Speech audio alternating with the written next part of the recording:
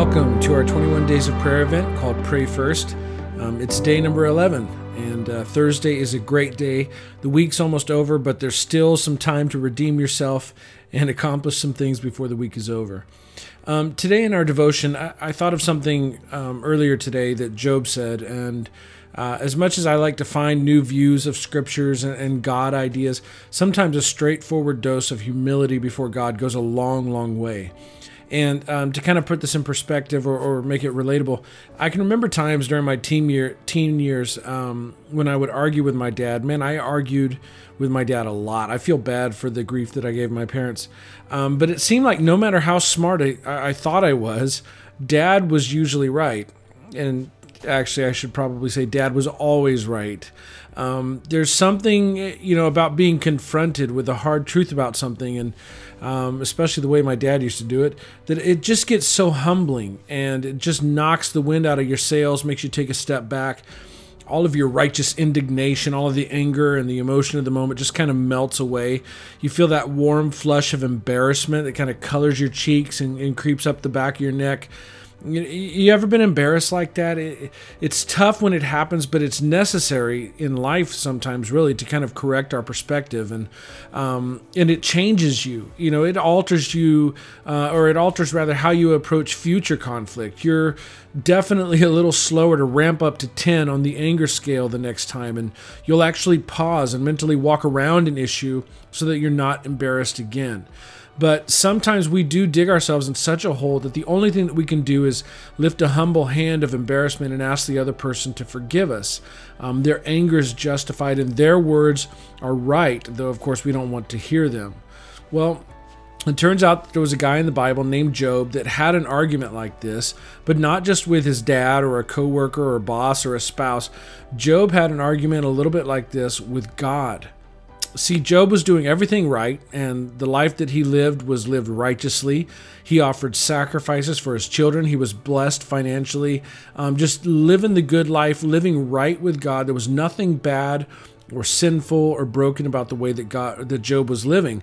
Until one day, God slowly began to take all of Job's blessings away and to afflict him financially, to afflict him in his relationships, and afflict him personally in his health.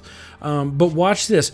God took everything away from Job to teach someone else a lesson. In other words, Job's pain had nothing to do with Job. Well, of course, Job got hot, and Job starts feeling sorry for himself, and he says things like it was better if he'd never been born, and he brings up all sorts of questions to ask God. And then God kind of lets Job have it in the latter part of the book. And he starts to ask Job, were you there, little man, when I measured out the earth's foundations? Were you there when I measured out the oceans and broke open the springs of the deep? Or what about when I created Leviathan and the dinosaurs? And can you tame the wild oxen? Or do you give the horse its strength? Have you ever given the morning its orders, or shown the dawn where it's supposed to break? In other words, God is asking Job, didn't I do all of these things without your help? Didn't I figure it all out on my own? Aren't I smarter than you? Who are you to question me? Wasn't everything created in my wisdom and by my power? So why are you so quick to doubt me because you have a moment in a season of pain?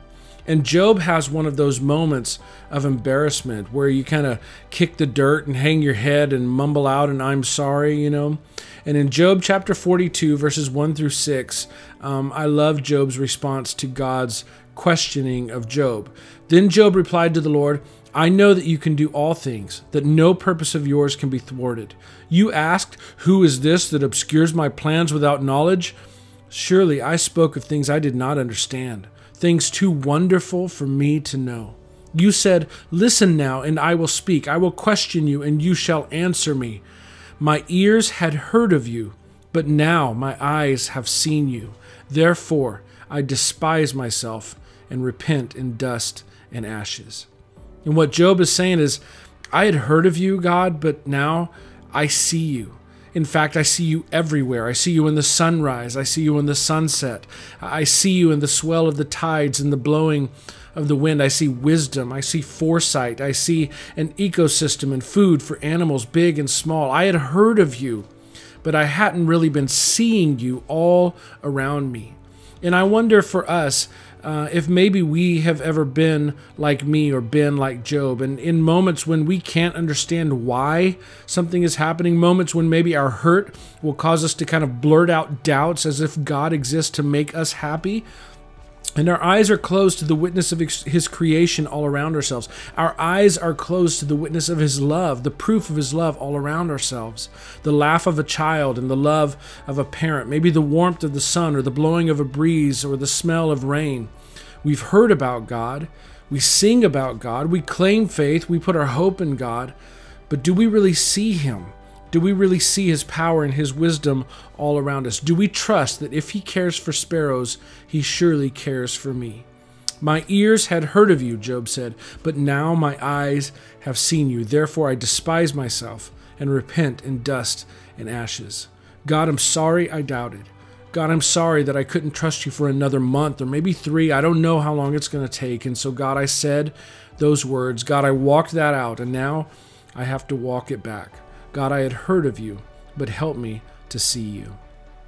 For your Bible time, probably not just for today, you'll probably have to bite off little chunks, but the book of Job is a great read. So head over there for a little variety in your Bible study and maybe ask yourself, in what ways are you like Job? And maybe how do you wish you were more like Job? Or what things do you see in yourself that maybe you need to correct? But I hope you enjoy your time in God's presence today, and we'll see you tomorrow for day 12.